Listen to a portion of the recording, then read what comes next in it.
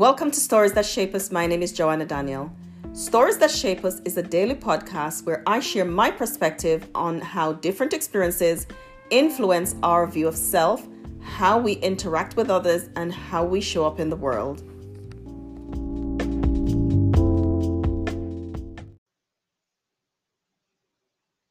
Hello, and welcome to this episode of Stories That Shape Us. My name is Joanna Daniel. Friend, I want to thank you. If you've been with us since the Stories That Shape Us started, today is day, I don't remember, 200 and something. I've enjoyed doing it every day, and I'm already thinking about what am I going to do when I end the 365 days that I had attempted to do. Will I continue every day? Will I continue every week? One thing I know for sure is I'm going to keep doing Stories That Shape Us, and I don't know in what form, but I'll still be here because I love doing it. I love having this conversation with you. I love when you talk back to me by commenting in the videos, sharing the videos, sending me messages, sending me emails. I love when we have conversations. And so it's going to continue in some way, but I'm already thinking about, it's running out really quickly. I don't know if I'm ready. So it's kind of like your child growing up and you're not ready for that to happen yet. So in this episode of Stories That Shape Us, I want to talk about cancel, like should Christians cancel people? And you might be thinking, well, what does that have to do with trauma, Joanna? I thought in Stories That Shape Us, we were going to do things around trauma because that's what our community is all about. So why are you bringing this in? Bear with me. I am doing it because there's so many. I talk about boundaries. I talk about having boundaries. And, I was listening to somebody, it was their podcast on the weekend, and they were talking about, like I say here, that I don't just want to use a term, narcissist, and because it's been used so much, or terms like gaslighting has been used so much. And sometimes because of that, people don't know and understand that the relationship that they're in is with a narcissist because they're trying to avoid using the term. And so they stay in romantic relationships, stays in friendships longer than they should because they're not seeing that the pattern of behavior, this is what it is, right? So when I was thinking through, as I'm coming to the end of, I started talking about toxic mother-daughter relationships, and I talk about raised by a narcissist, the implications for adult life, and I talked about enmeshment. And so today I thought, what should happen then when I realized that my relationship, this is how I've been raised, and this is the environment that they grew me up in, and as a result of that, these are some of the challenges that I experienced. What should I do? What should that person do? Should we cancel people? Should the woman who was abused leave and never speak to her husband again? And I added Christian to this title because I know as Christians we really struggle with those things. What should I do when I've forgiven the abuser? Does that mean that I should never have any contact? Sometimes it's not so easy when you have children and you have to co-parent and you have to be civil for the children's sake. And I know sometimes that when you're in an abusive relationship, it doesn't just stop when the relationship ends. That the abuser will try to find ways to manipulate and to control and to create havoc still through the justice system, through the courts, through the lawyers, through mediation. They will try through church. They will try ways to still manipulate and control. So you might not have a woman with children and have to co-parent because nobody's listening to you that they're harmful to the children too. But if you say, for the purposes of this podcast, that there are no children, and what should you do? Should you cancel them? Never speak to them again. Leave your husband, never speak to them again. Should you forgive? And what does forgiveness look like? And if I forgive, should I still see them? Can we be friends? If I forgive. And I think I don't have an answer for you.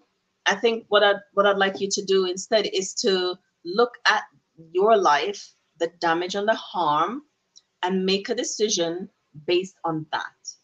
And based on the fact that, are these people changed? Is that husband, ex-husband, has he changed?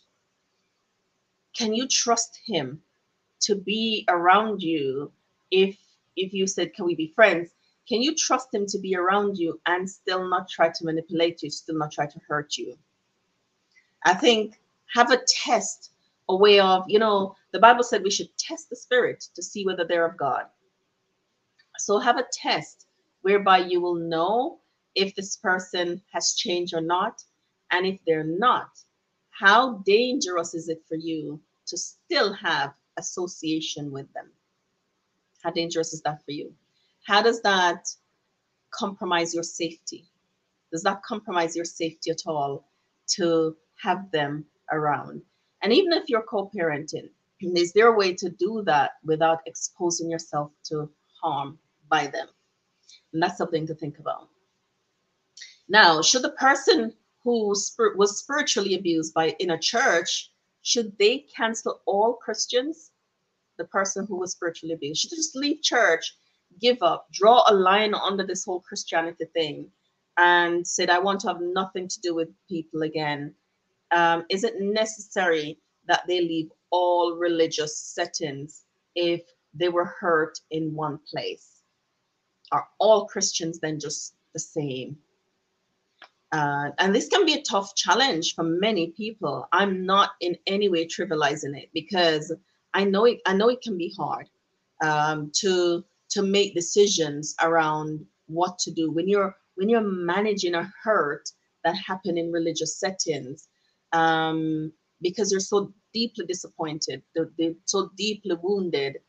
To be able to come back from that deep wound is challenging. It is challenging, I know, because we've had to come back from deep wounds that happen in spiritual settings. And so just think about, but for me, and this is not advice for you, you might need to do something else. You might need to step away for a while. You might need to find another congregation. And I did a whole series again on spiritual abuse on the podcast. So go back, it's in the 150 something episodes.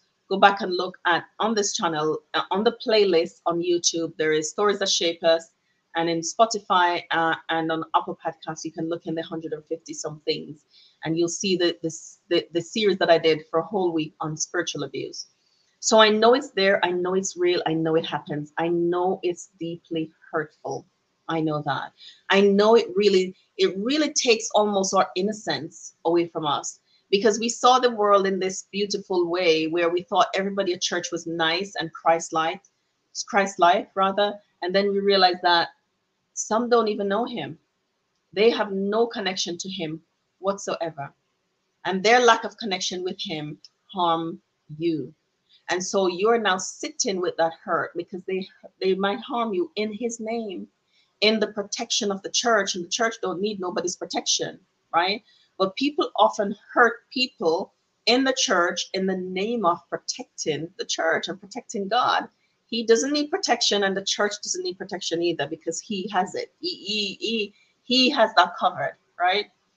So, but when you're hurt, we are tempted to sometimes draw a line and to cut and to not have anything to do with.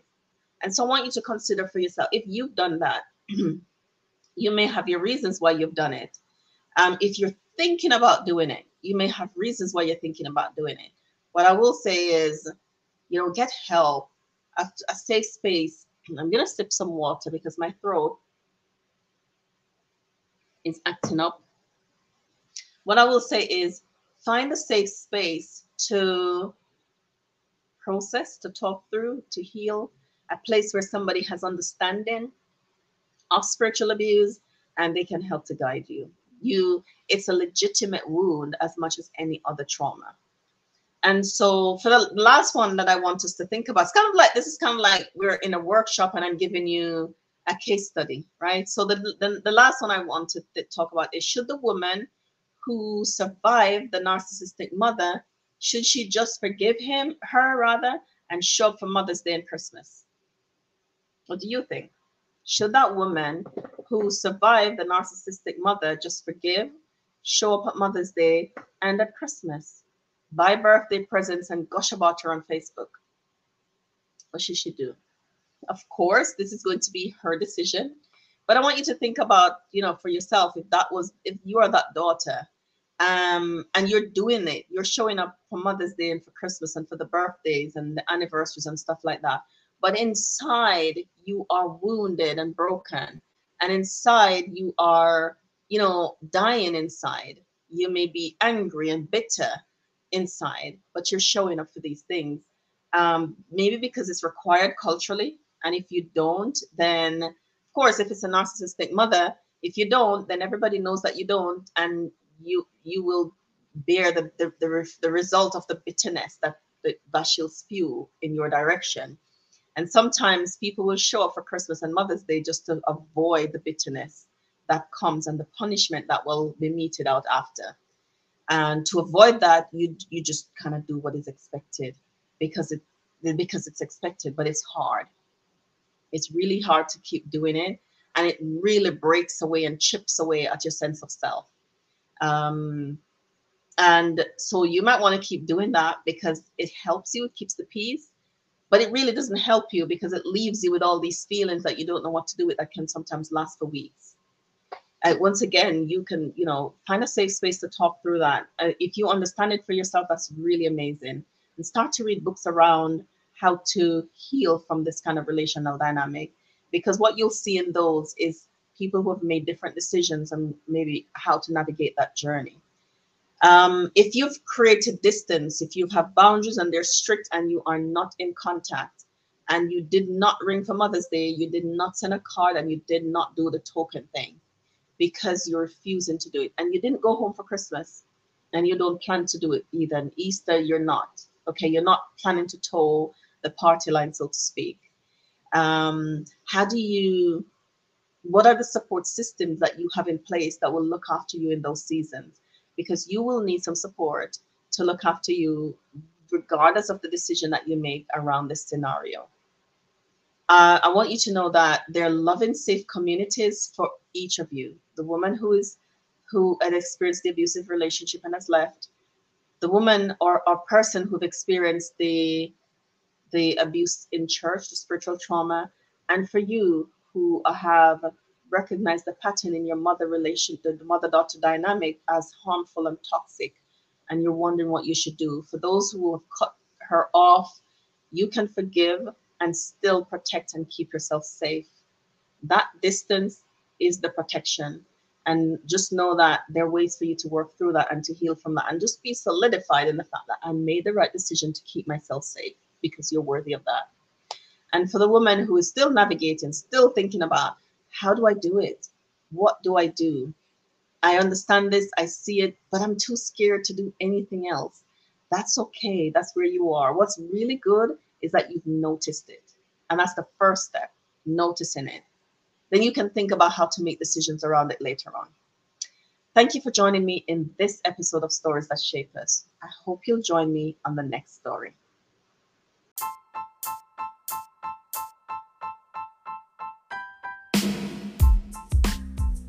Thank you for listening to Stories That Shape Us with Joanna Daniel.